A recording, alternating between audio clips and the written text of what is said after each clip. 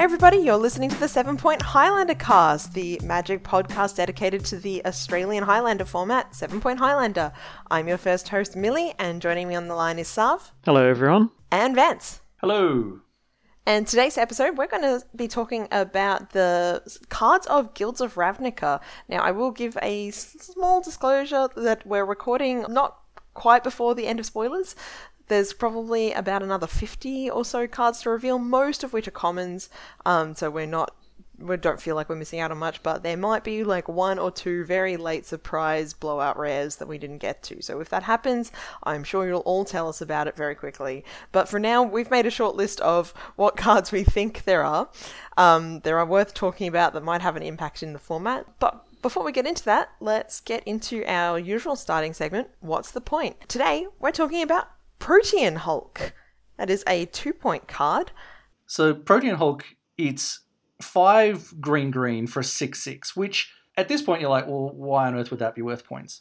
And then its text is, when it dies, fetch any number of creatures with a total converted mana cost of 6 or less. Seems pretty good. Which, as it turns out, is essentially the same text as win the game, if you can get it to die. So Protean Hulk is points because of the interaction between it and Flash, the infamous Flash Hulk deck. So Flash is a card from, I should have looked this up, Mirage era. Visions or something like that. Yeah, one of those. That which block. is a blue and 1.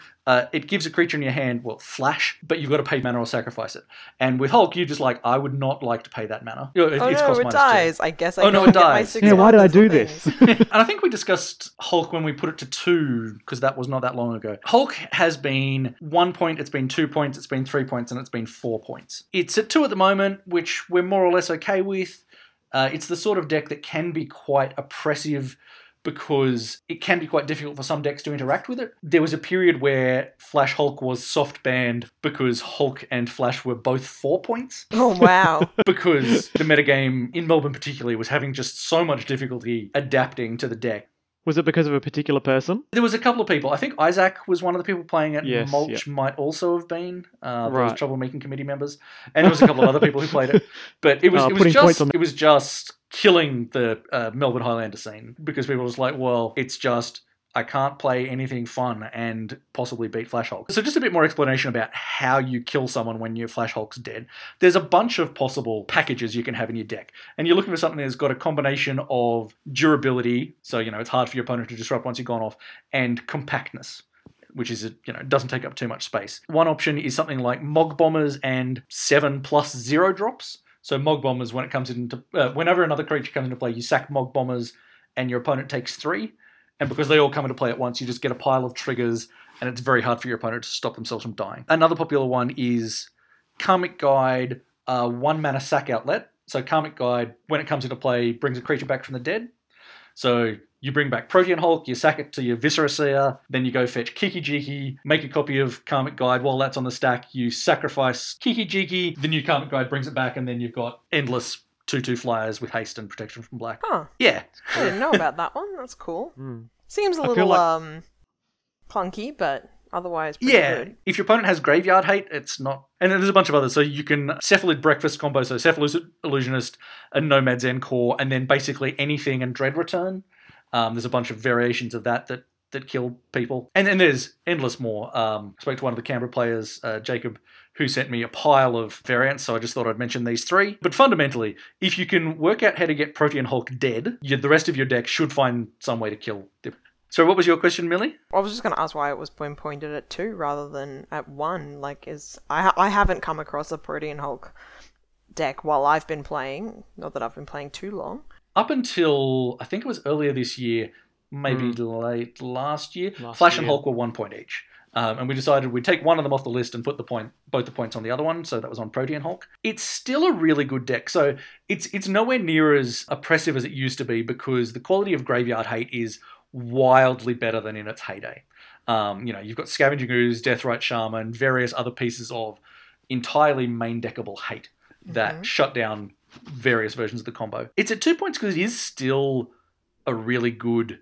It's not a deck that a lot of people play, but when people do play it, it's easy to, it's still very powerful. It's still easy to build it in a way that is extremely unenjoyable for particularly newer players sitting opposite you because you're just sort of faddling about with your deck and they're like, I'm apparently dead, but I don't know what's happening. I see. And it recently also got kind of pseudo 2 points in the fact that Worldly Tutor was depointed. Yeah. And Spellseeker is this card that's on the watch list because we know it's powerful, but in that deck, finding Flash is really cool. So it's quite powerful. It's a powerful deck at the moment. All right. And that's the point of Protean Hulk. Thanks for the explanation, boys. So we're going to get straight into our shortlist of cards that we think may have an impact on Highlander from Guilds of Ravnica, the set that's coming out very, very soon, start of October. And I think we're just going to get straight into talking about the cards. So, Sav, do you want to read us our first one? All right, well, I will read out the first one, and it all relates to your mission, if you choose to accept it, is a briefing that costs 2 blue mana at instant speed, in which you get to surveil 2, then choose an instant or sorcery card in your graveyard.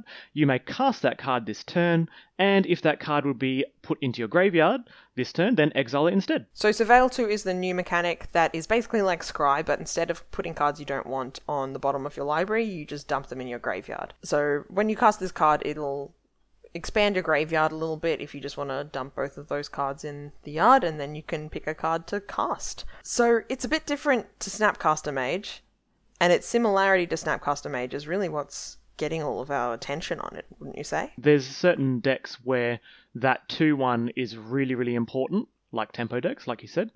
But there's also times where it's not as important, like, Storm is pretty keen to have that Surveil 2. But sometimes you want that 2-1 just to block, and at the moment I'd be interested to see how many decks adopt this as a 0-point Snapcaster Mage, decks that just don't want it, like a tempo deck. Yeah, I'd be surprised by what decks don't want it, but as you say, missing the body is obviously a pretty big downside for those sorts of decks. There are some subtler differences between this and Snapcaster Mage that may impact that decision making though. The first one is that it doesn't target a spell. So when Snapcaster enters the battlefield, its trigger will target a spell in your graveyard to give it flashback. So in response, sometimes your opponent might have some sort of way to exile a particular card from your graveyard or something like that. This doesn't actually target, so is when it resolves is when you get to choose what spell you want. So you kind of get to hold your information a bit closer to your chest like that, which is very Dimir. And the other thing is that it lets you cast the spell rather than giving it flashback. Flashback mechanically means that you can't do alternative costs. You can do additional costs, but if a spell has an alternative cost, you don't get that option. You just have to pay what it says up the top. This doesn't have that restriction, so you can definitely mission briefing a Gush and put some lands back in your hands to draw some cards. You can cast a Force of Will by exiling a blue card and paying life. And I'm sure there's a bunch of other cards out there that I can think of that have alternative costs that mission briefing will let you cast your cards with, which is a very mechanically notable difference. I really like that Gush interaction, and anytime you have Dak Faden in a deck and you have some kind of combo with Dak Faden, like Gush plus Dak Faden is great in Vintage, and it's also great in tempo-ish decks in Highlander. This could be a nice addition to any deck that's playing Dak. There's actually one other very mostly irrelevant difference, but could come up with a card that has flashback. That card is getting exiled, and the game doesn't care how you try and avoid it. It's exiled. With this, if you've got, say, a card with buyback in your graveyard, it ends up in your hand. Oh yeah, you can totally buy back cards. Can you remind your own spell too? Yeah, yes. You can remind your spell back to your hand if you decide you want to do that. You can, in the unlikely event, you can use this on a Time Walk when you've got your Narset out and give the Time Walk rebound, and then it'll happen again next turn, which it doesn't with flashback. I mean, you're probably already winning by the time you're on your second Time Walk turn, but you've got to have the rub-ins. Yeah, the other thing that we're thinking about with this card is that it is double blue. Yeah. Good point. That's significantly trickier, considering that you're then going to have to cast another card, like another card's mana cost. 1 blue versus blue. Pretty different.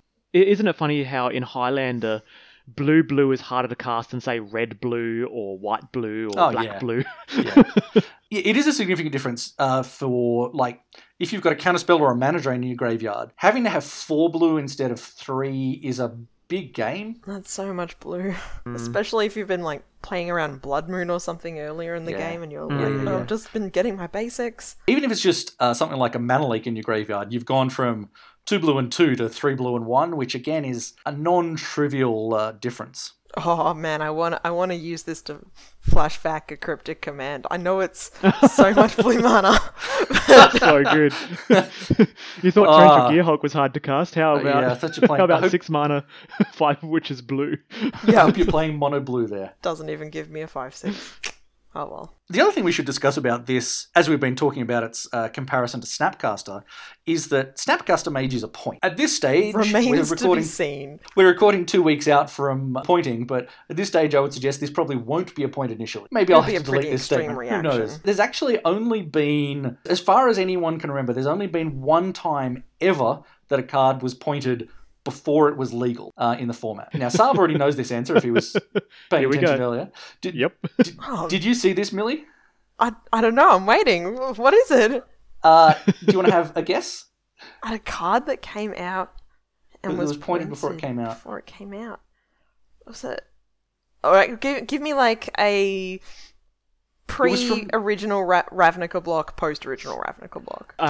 After original Ravnica, and also think about something new and scary, basically. Something new and scary. Treasure Cruise? No, it was Liliana Vess. Liliana Vess? Yeah. Oh! It's a Planeswalker. Really scary.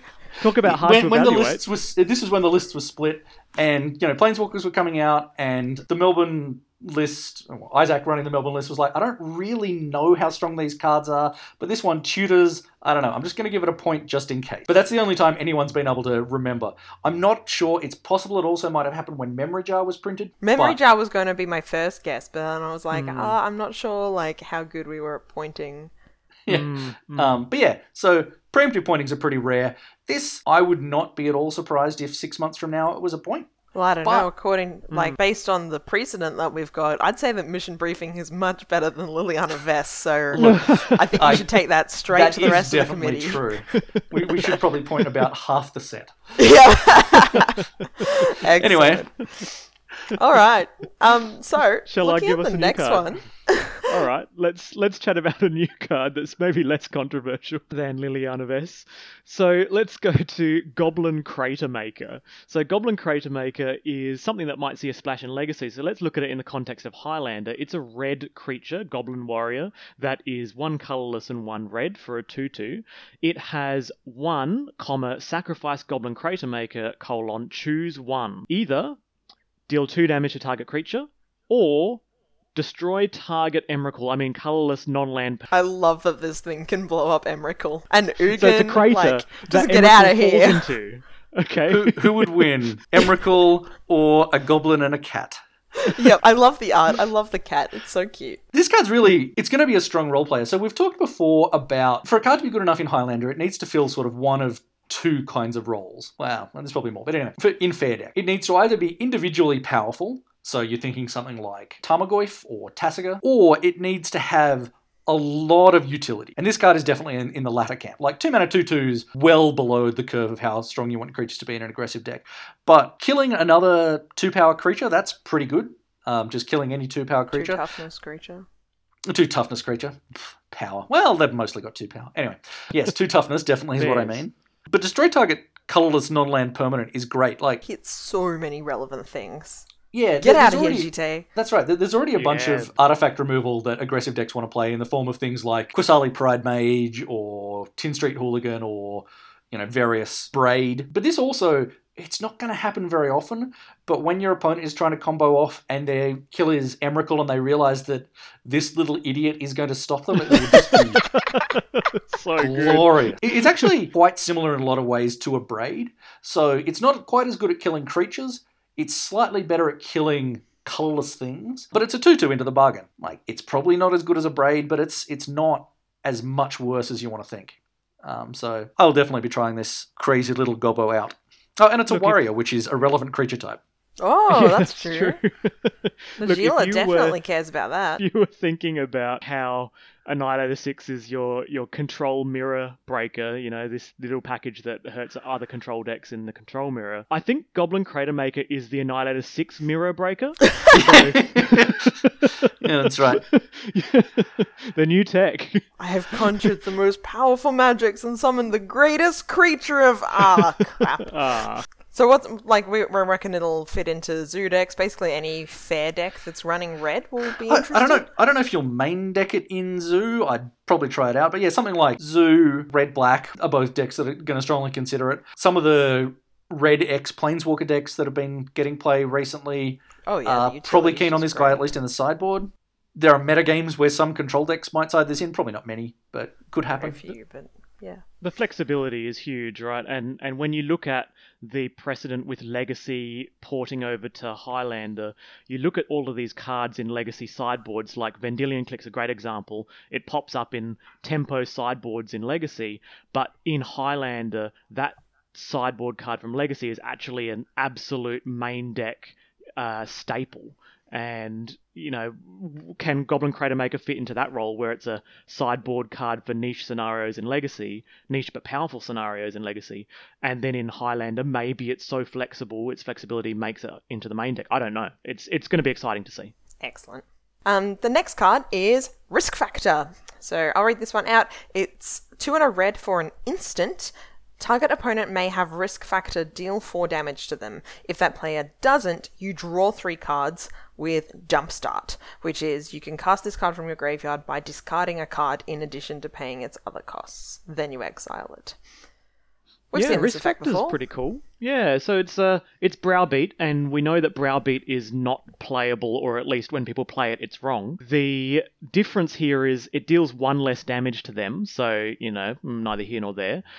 But instant speed, when you've got this Punisher mechanic, they're usually bad, but the fact that this is instant speed and you can go end of their turn Risk Factor, they go, yeah, I'll just pay 4 damage, I'll take 4 damage, no problem, I don't want you drawing 3 cards, because they can choose what's appropriate for the situation.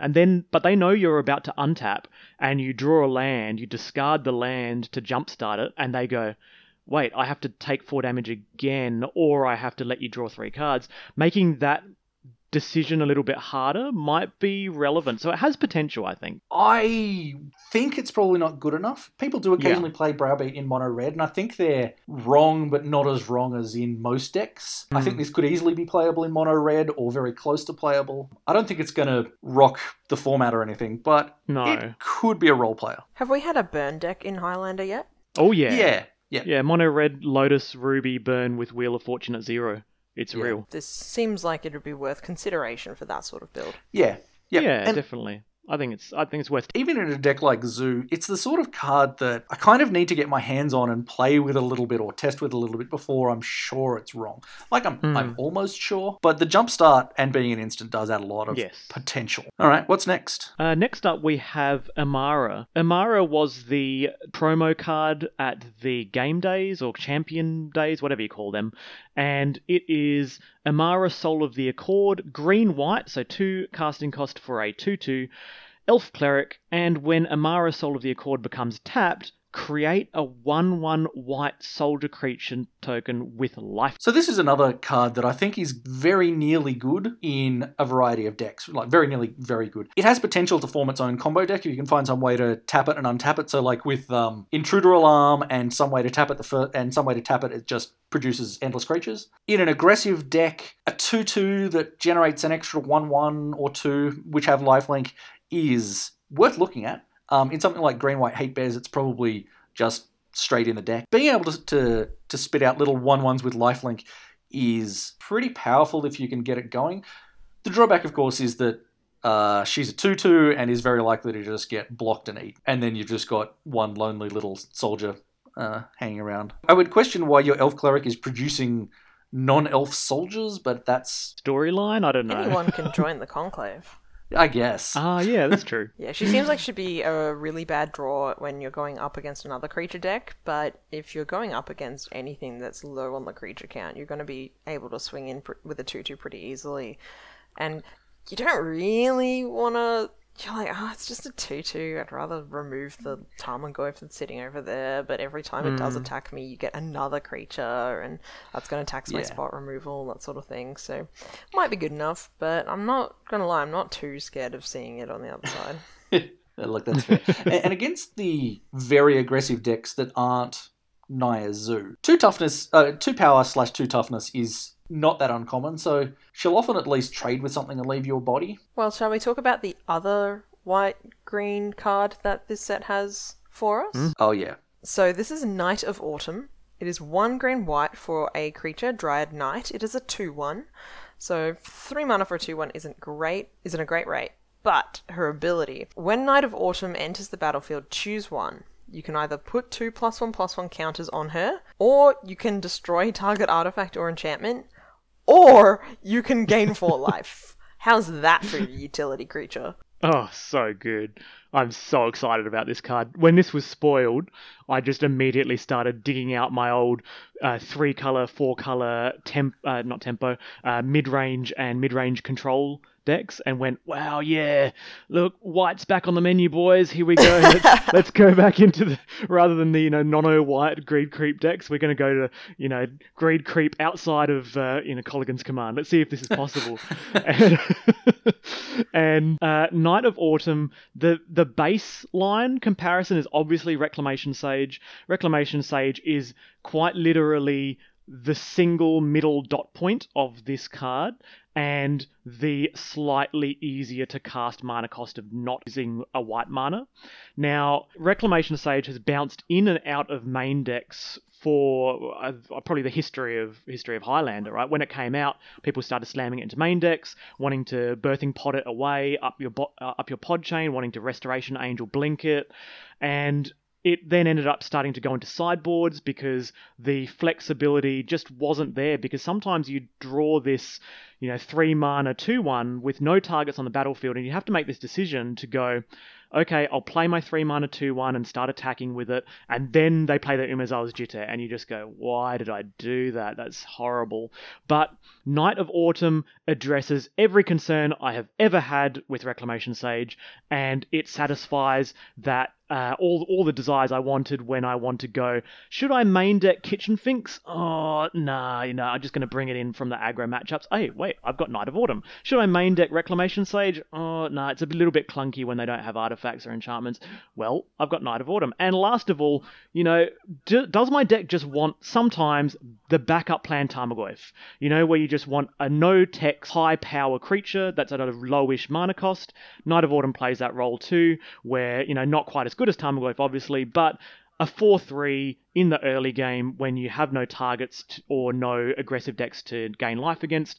I think this card is awesome. Oh yeah, it's actually kind of hard to believe that it has so many lines of text. There is one downside to it, and there is a Highlander deck that will care about it, and that's that she's not an elf. It's true. Dryad. Oh yeah, I haven't noticed that. Dryad, that's specific. It's Dryad riding a horse. Which is a bit weird. The Elves Highlander deck might care a little bit about that, but in the long run, it's still going to be better than Reclamation Sage for pretty much 70% of decks that would consider running a Reclamation Sage. Yeah. And Elves likes that. Maybe, return it back to your hand because it's an elf creature and then replay it, or tap it with, tap target elf you control, and etc. etc. There's probably situations where they do want to keep Rec Sage. The other situation where you do want Rec Sage is if you're extremely soft to Blood Moon and Back to Basics, or Blood Moon specifically, not Back to Basics, you just get wrecked anyway if you're 3/4 color. But the Rec Sage is a single green mana, and when you're under a Blood Moon and you've got a single Llanowar Elves out, that is so important to just play your Rec Sage, destroy the Blood Moon, and get back into the game. So green-white does make this worse against your kind of bad matchup of Blood Moon effects, but I think the upside of it being so flexible is still going to see play over Rec Sage. 100%.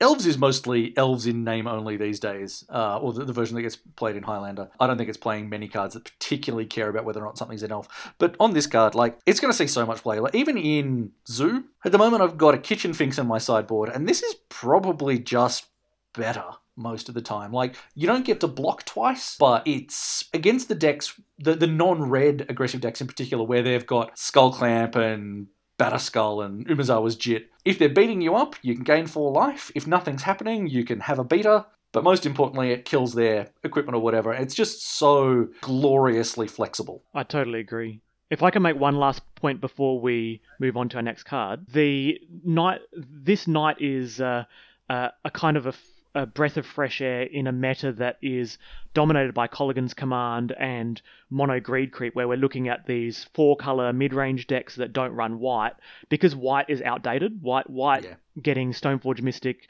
and the equipment package is often just worse than running Kolaghan's Command or Kess or one of these grindy, powerful, black-red cards. And when this card was printed, the moment I read it, I went, wow, there's a reason for me to possibly not want to be in red for Kolaghan's Command, or not want to be in black for Kolaghan's Command.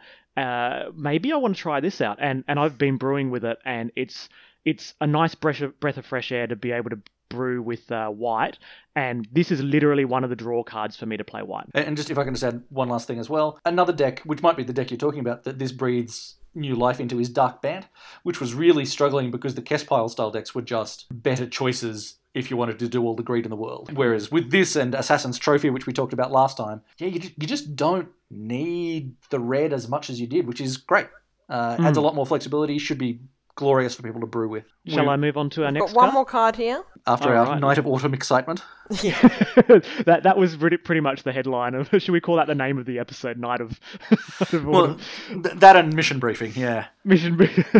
All right. It's been a good day for Band. Night of Briefing. Here we go. Last card that we want to talk about extensive-ishly is the new Vraska, Golgari Queen. So she is 4 mana. 2 black and green, so obviously slotting into these decks that we've just been talking about. 4 loyalty, plus 2 loyalty. You may sacrifice another permanent. If you do, you gain 1 life and draw a card. -3, Abrupt Decay.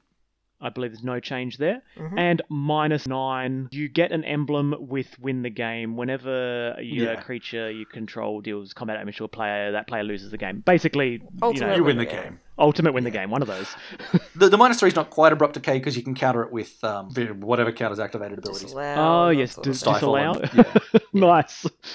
But it's very close. Having to sacrifice a permanent in order to draw a card with a plus is pretty awkward, but it does tick her up to 6, which is a fairly beefy amount of loyalty there, and is enough to let her Abrupt Decay things twice. This card's a bit... I can't quite see where it goes, but it feels like it's powerful. So if you're playing some kind of green-black deck that's got a lot of mana creatures or is producing tokens, the +2 is pretty close to free. Draw a card and gain a life. Being able to destroy lots of little things is great. I mean, the ultimate wins the game, but they mostly do. Sacrificing things with a Skull Clamp equipped, obviously the thing that you want to do, but if you've got a Skull Clamp out and equipping something and it's lasted to the point where you're sacrificing it to draw a card and you have a Vraska out, you probably don't need to worry about what you're sacrificing. I'm sacrificing my Skull Clamped creature to Vraska Golgari Queen might be the most Melbourne sentence I've ever heard. So good, right? Sounds like I should build this deck. So she's I think good but not great. Yeah, I mean, you can sacrifice land if you find that you've dropped 4 land, you play Vraska, you're looking at your hand and you're like, still got a little land there, don't mind shipping one away to become another card. But we'll see. I think it'll be a particular type of deck that can afford the sacrifice that will want her, but you can't deny the Abrupt Decay that's repeatable is very powerful. Alright, so we've also got some honourable mentions here, and we're just going to skim through these really quick because we think they could turn up in particular decks, but they're really, really borderline. I'll dig into the first one, which is Legion Warboss. It's a Goblin Soldier. It's kind of like Goblin Rabble Master, except it's got Mentor, and it itself doesn't have to attack, and it doesn't get boosted every time, but it still makes a 1/1 Goblin that is attacking this turn. I think it's 1 less damage or 2 less damage turn on turn compared to Rabble Master. If you're playing Rabble Master and you want a second one, they just printed it. Hooray.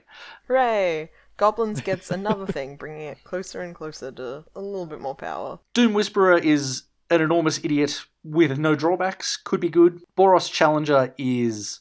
it's not a warrior, it's a soldier.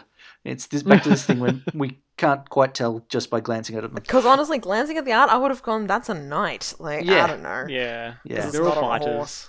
Not that all knights are on horses. It's a 2-mana 2/3 with Mentor and some more text. It's mostly irrelevant. It's okay. Mentor on a 2-power creature in Highlander is mostly not going to be very good because most of your 1-drops also have 2 power. If not more. It's hard to get more, but yeah, mostly. Glowspore Shaman might go in the dredge deck that a couple of people have been trying to ratchet their way together. Would happen. Yeah, it's possibly going to have some kind of land interaction maybe that you want to return. Yeah, it's possible going to be a role player somewhere. Ionize is a 3-mana counterspell in Izzet colors that deals 2 damage to the spell's controller. So, I mean, disallows being played in Highlander with the ability to kind of stifle something. So you just choose, do you want to do 2 damage and stifle something? And it's kind of comparable to the totally not being played Undermine, which deals much 3 easier damage. To cast. So, yeah, easy to cast, but yeah, probably not going to be played. I guess may as well mention also in Izzet colors is Ral Izzet Viceroy, and literally the only reason I think this card is actually good is only in the blue-red control decks, where blue-red control has lots of problems with Siege Rhino and Tasigur, Corsair Kruphix, all these things with more than 3 toughness, wherein they often just play things like Roast, bad cards solely because you need to actually deal with something you can't otherwise remove, and Ral's -3 is a better Roast, exiling a creature. I can see it being played solely in blue-red. Once you get into a third colour, the other walkers are better. Thousand Year Storm is another one that a couple of people have mentioned. It's quite similar to, we wrote this down, Sentinel Tower, I think it is, from Battle Bond. Like, it's a 6-mana enchantment that gives all of your other instants and sorceries Storm, essentially. So it's probably better in decks that aren't Storm than in decks that are, because in Storm specifically, for this to be really good, you've got to cast sort of 2 or 3 rituals, cast it, and then be able to keep going off afterwards. And if you can, it's amazing, but most of the time it requires saying go after doing that, which is not something you want to be doing on the turn. If you can play it and untap with it, you're going to win the game, but that's right. You got to play it. Or if you can, desire. It's Mind's Desire, but you don't get but you got to keep going. Cast the spells for free necessarily. Mind's Desire, you always get to try and keep going unless you hit all lands. Whereas this, like, if you cast 4 spells and this, and then Manamorphose, you're going to have a great time. But that's not going to happen that often. There's also Mausoleum Secrets, which is 1 and a black for an instant. It has search your library for a black card with converted mana cost less than or equal to the number of creature cards in your graveyard. Reveal it, put it in your hand, shuffle your library. It's odd to have a cheap instant speed tutor that will tutor for anything that's black. However, it's a pretty serious restriction there that you've got to have some creatures in the yard, because not always the cards that want to the decks that want to tutor things, in particular black things, are going to be playing lots of creatures. But you never know. Like, it's a tutor. They're inherently powerful. Always fetches Slaughter Pact. Always fetches Slaughter Pact. Good point. Doomblade. Lazav the Multifarious, who has just so much text. It's the sort of card that could easily be the centerpiece of some creature combo deck, but I couldn't tell you offhand what the deck was going to be.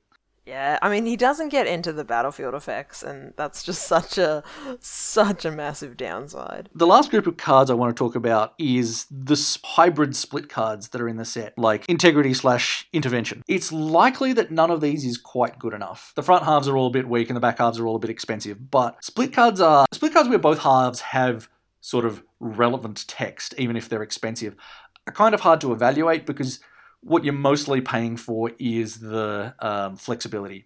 So, no, you don't want a red-white hybrid card that gives a creature +2/+2, and no, you don't want to pay 4 mana for a War Leader's Helix that only deals 3, but 4 mana just for Lightning Helix, indeed. But maybe there's some deck that's in the market for occasionally one of those things and occasionally the other. It's probably not. But, they're worth keeping an eye on. There's a little bit of a colour pie bend here, actually. Like, Connive is one of these, like Connive Concoct, and Connive is 2, either blue or black. Gain control of target creature with power 2 or less. I don't think black has ever had just straight up take a creature before. Yeah, they always have downsides, don't they? Like lose life or... Yeah, Enslave is the only one I can think of offhand. But that costs $1 million and makes you lose life. Yeah. Oh, that's interesting. I don't think it's good enough for Highlander, but it's just a little... they let that one slip through. But yeah, I think that wraps it up for our honourable mentions. They might be role players, they might turn up, they might not.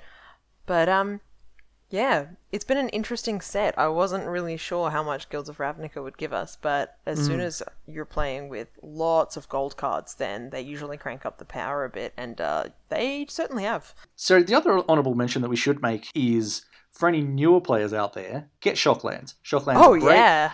This is going to be an opportunity to pick them up for cheap. You'll probably be able to find opportunities if you particularly like the art of an older one to trade into those, because some people will like the art of the newer ones because they're, wrong or have different opinions. I don't know, one of those two. I like the new border. So some of the new Shocklands are actually quite good. Who doesn't like a bit of aggressive hyperbole? That's what Magic's for. That's right. Why else am I sitting here talking at a microphone for an hour? Where was I? Yeah, Shocklands are a really important card for a lot of Highlander decks that you should pick up. And the other thing, as Millie said, is gold sets tend to be slightly higher power level on average for their cost. And a card that costs a red and a white, once you've got a fetch dual mana base, is as easy or easier to cast than one that costs double red or double white. So gold doesn't increase the difficulty of casting things by that much. You do have to be wary of Greed Creep and Blood Moon, obviously, but yeah, there's a lot of power. If there are any in the last 60 or 70 cards or whatever it is that stand out, we'll mention them in the show notes or on the Facebook page. Yeah, it's been a fun set to review. I'm really excited to play it. Super stoked for pre-release. We even get a long weekend for it, so get to rest up on Friday. Well, at least I get a long weekend for it. It sucks to not have arbitrary sport-related public holidays, I guess. Why is there no Magic sport-related public holiday? It doesn't make any sense. Yeah, like I'll have been streaming Guilds of Ravnica for like a long day before that public holiday and before the pre-release set comes out. So nice. I'm real glad for that. But I'm excited to pick up as many of these cards as possible, because a lot of them, having those options, like having a toolbox of just fun utility cards, it's so easy to be like, I don't know if Iron Eyes will see play, but I'll just pick one up while I'm here if it's not too expensive, and then you got it there if you want to have a little bit of a flutter with it. And with that, I think we'll wrap up the episode. So this is when I realised that I didn't go and put the outro notes on it. I'm just going to go find an episode for the audience that has it. Control, we put the notes at the end. All right. Okay. For those listening, if this stayed in the show all the way to the end, enjoy. This is one of the most fun times that we have, which is when we realise we have no notes in front of us. Cut it out. Edit it out, Vance. Something or other. Maybe. Twitter. We are also on Discord, and there's right. No, got it. I'm ready for it. Vancian Notions. That's Vance. Boxes for sale at something or other. Nice Twitter. Hash together outro. All right, here we go. Keep this in, Vance. All right, that's enough talking about the cards from Guilds of Ravnica. Thanks for joining us this episode. If you like us or want to follow us on Twitter or on Facebook, we are on Twitter at HighlanderCast or Facebook.com/HighlanderCast. You can shoot us questions or feedback and we can answer you really directly there. Vance and I are personally on Twitter. I'm at Foxes for Sale and Vance is at Vancian Notions. If you really like what you hear, how about joining the show's Patreon? Get priority on show topic suggestions. We'll do some giveaways in the future. I think we're going to start planning one of those again fairly soon. We really appreciate everyone who helps us out, and all the money that goes in we put into making the podcast better for you. That's over at patreon.com/HighlanderCast. If you'd like to get more involved in the 7 Point Highlander community, go check out ozeternal.com or search up 7 Point Highlander on Facebook, because there is a Facebook group. And if you like Discord, we also have an official Discord, so we'll chuck the link to that in the show notes. Thanks for listening, everyone, and good luck at your next Highlander tournament. Or at Guild's pre-release. I suppose that would have already happened. I hope it went well. Whatever it is, outro nailed. Bye. Bye, See you, everyone.